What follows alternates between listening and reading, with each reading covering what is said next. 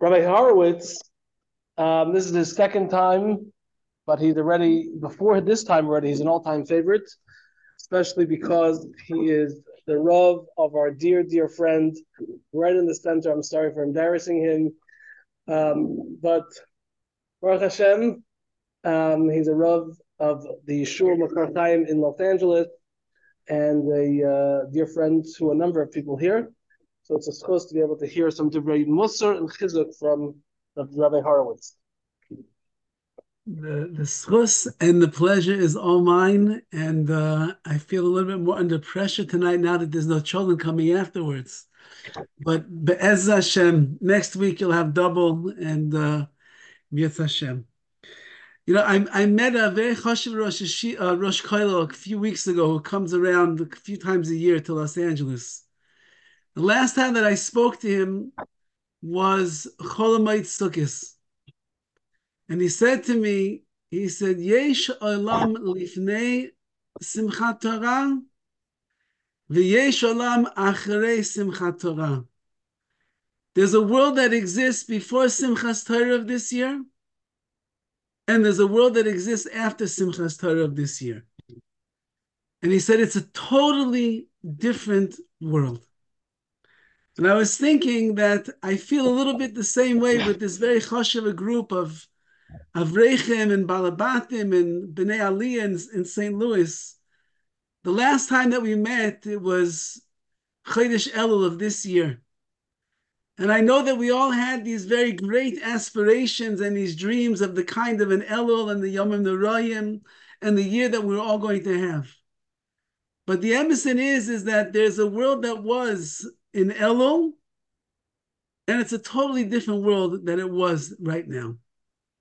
And everybody has watched the world spin around and see different things that are going on, and everybody has different feelings and emotions, and everybody's Avodas Hashem has been tweaked in different ways over the last 4 or 5 months of our lives.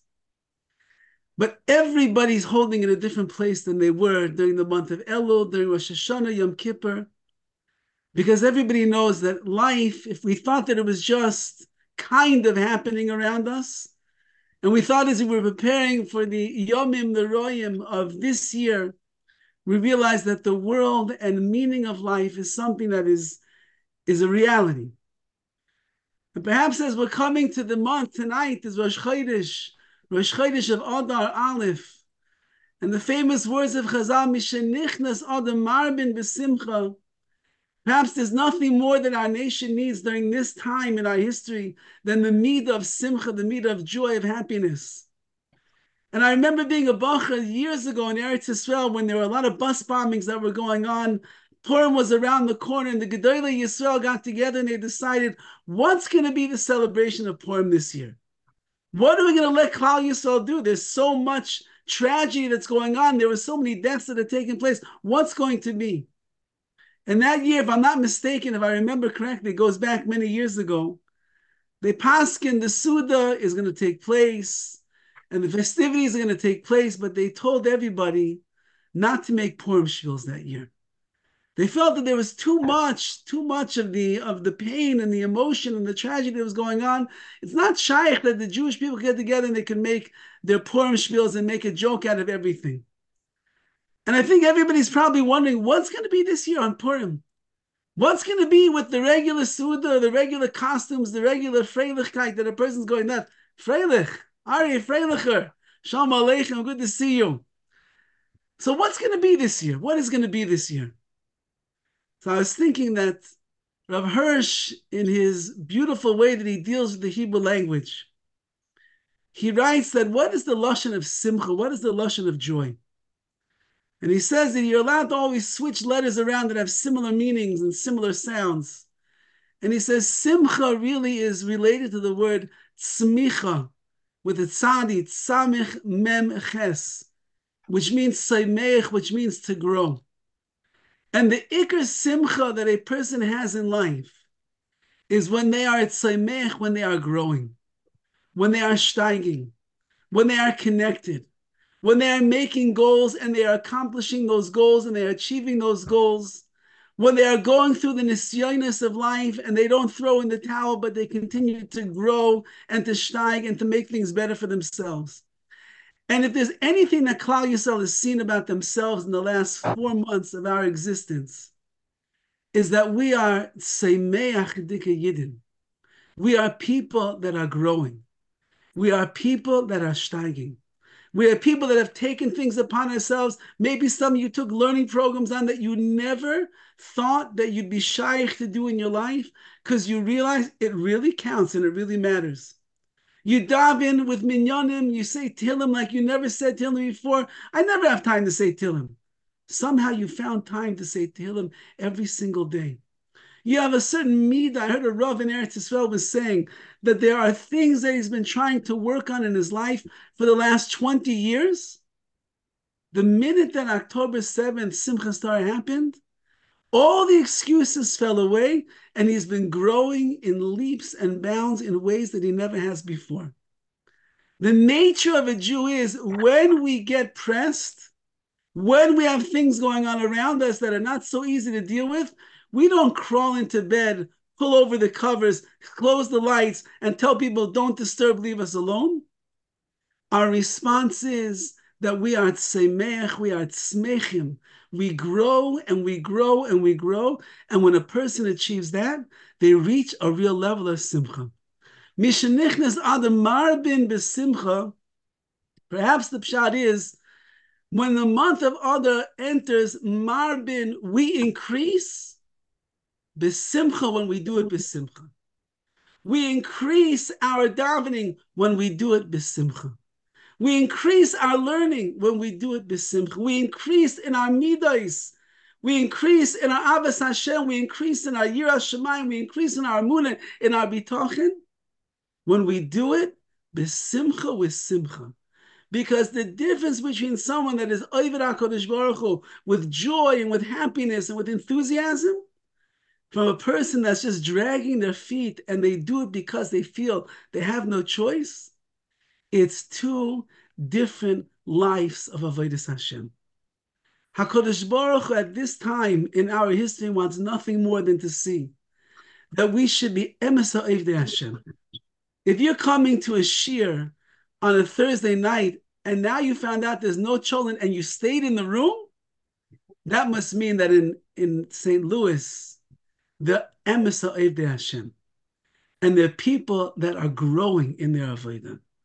And I imagine that every single person that's sitting in this room over the last several months has taken at least one thing upon themselves that maybe you never thought in your life you'd be able to accomplish and able to do. But with the concerted efforts and the hard work and the growing, you look at you plant a tree and you come back after a week, you're not going to see much growth. You come back after 2 months, maybe if you're lucky, you're going to see a little sprout on top of the grass. Come back after another week, you'll see nothing. Come back after 6 months, after a year, after 2 years, you'll see that the tree is growing and growing and growing. Our growth sometimes is undetectable. You cannot even see it. But under the surface, it's always going on. It's always growing. And then when you get a little bit more, you begin to blossom, you begin to flourish, you begin to steig in that way. That is something that is such a nachas ruach to the Rebbeinu Shalom, that not only are you going to be happy, but HaKadosh Baruch Hu will be happy with you. Mishenichnas Adar, when the month of Adar, we have 2 months this year, Baruch Hashem, to increase. Marbin, we increase besimcha. All of our increasing in all areas of Avodas Hashem will be most successful when it's done besimcha, when it's done with joy.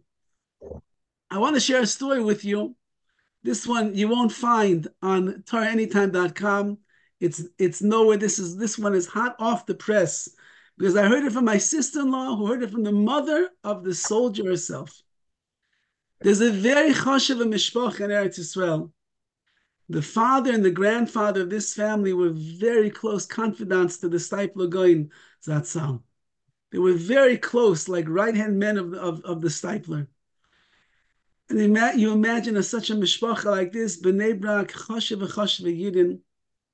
They have a son, a grandson, who unfortunately took a turn off the derech of Yiddishkeit.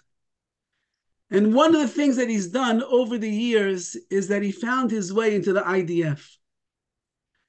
And anyone that's in the IDF these days, you understand, is fighting in Gaza.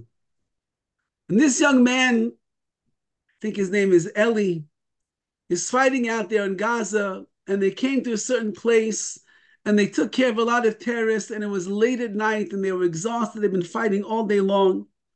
And there was a house, an empty house. So they thought that it was an empty house.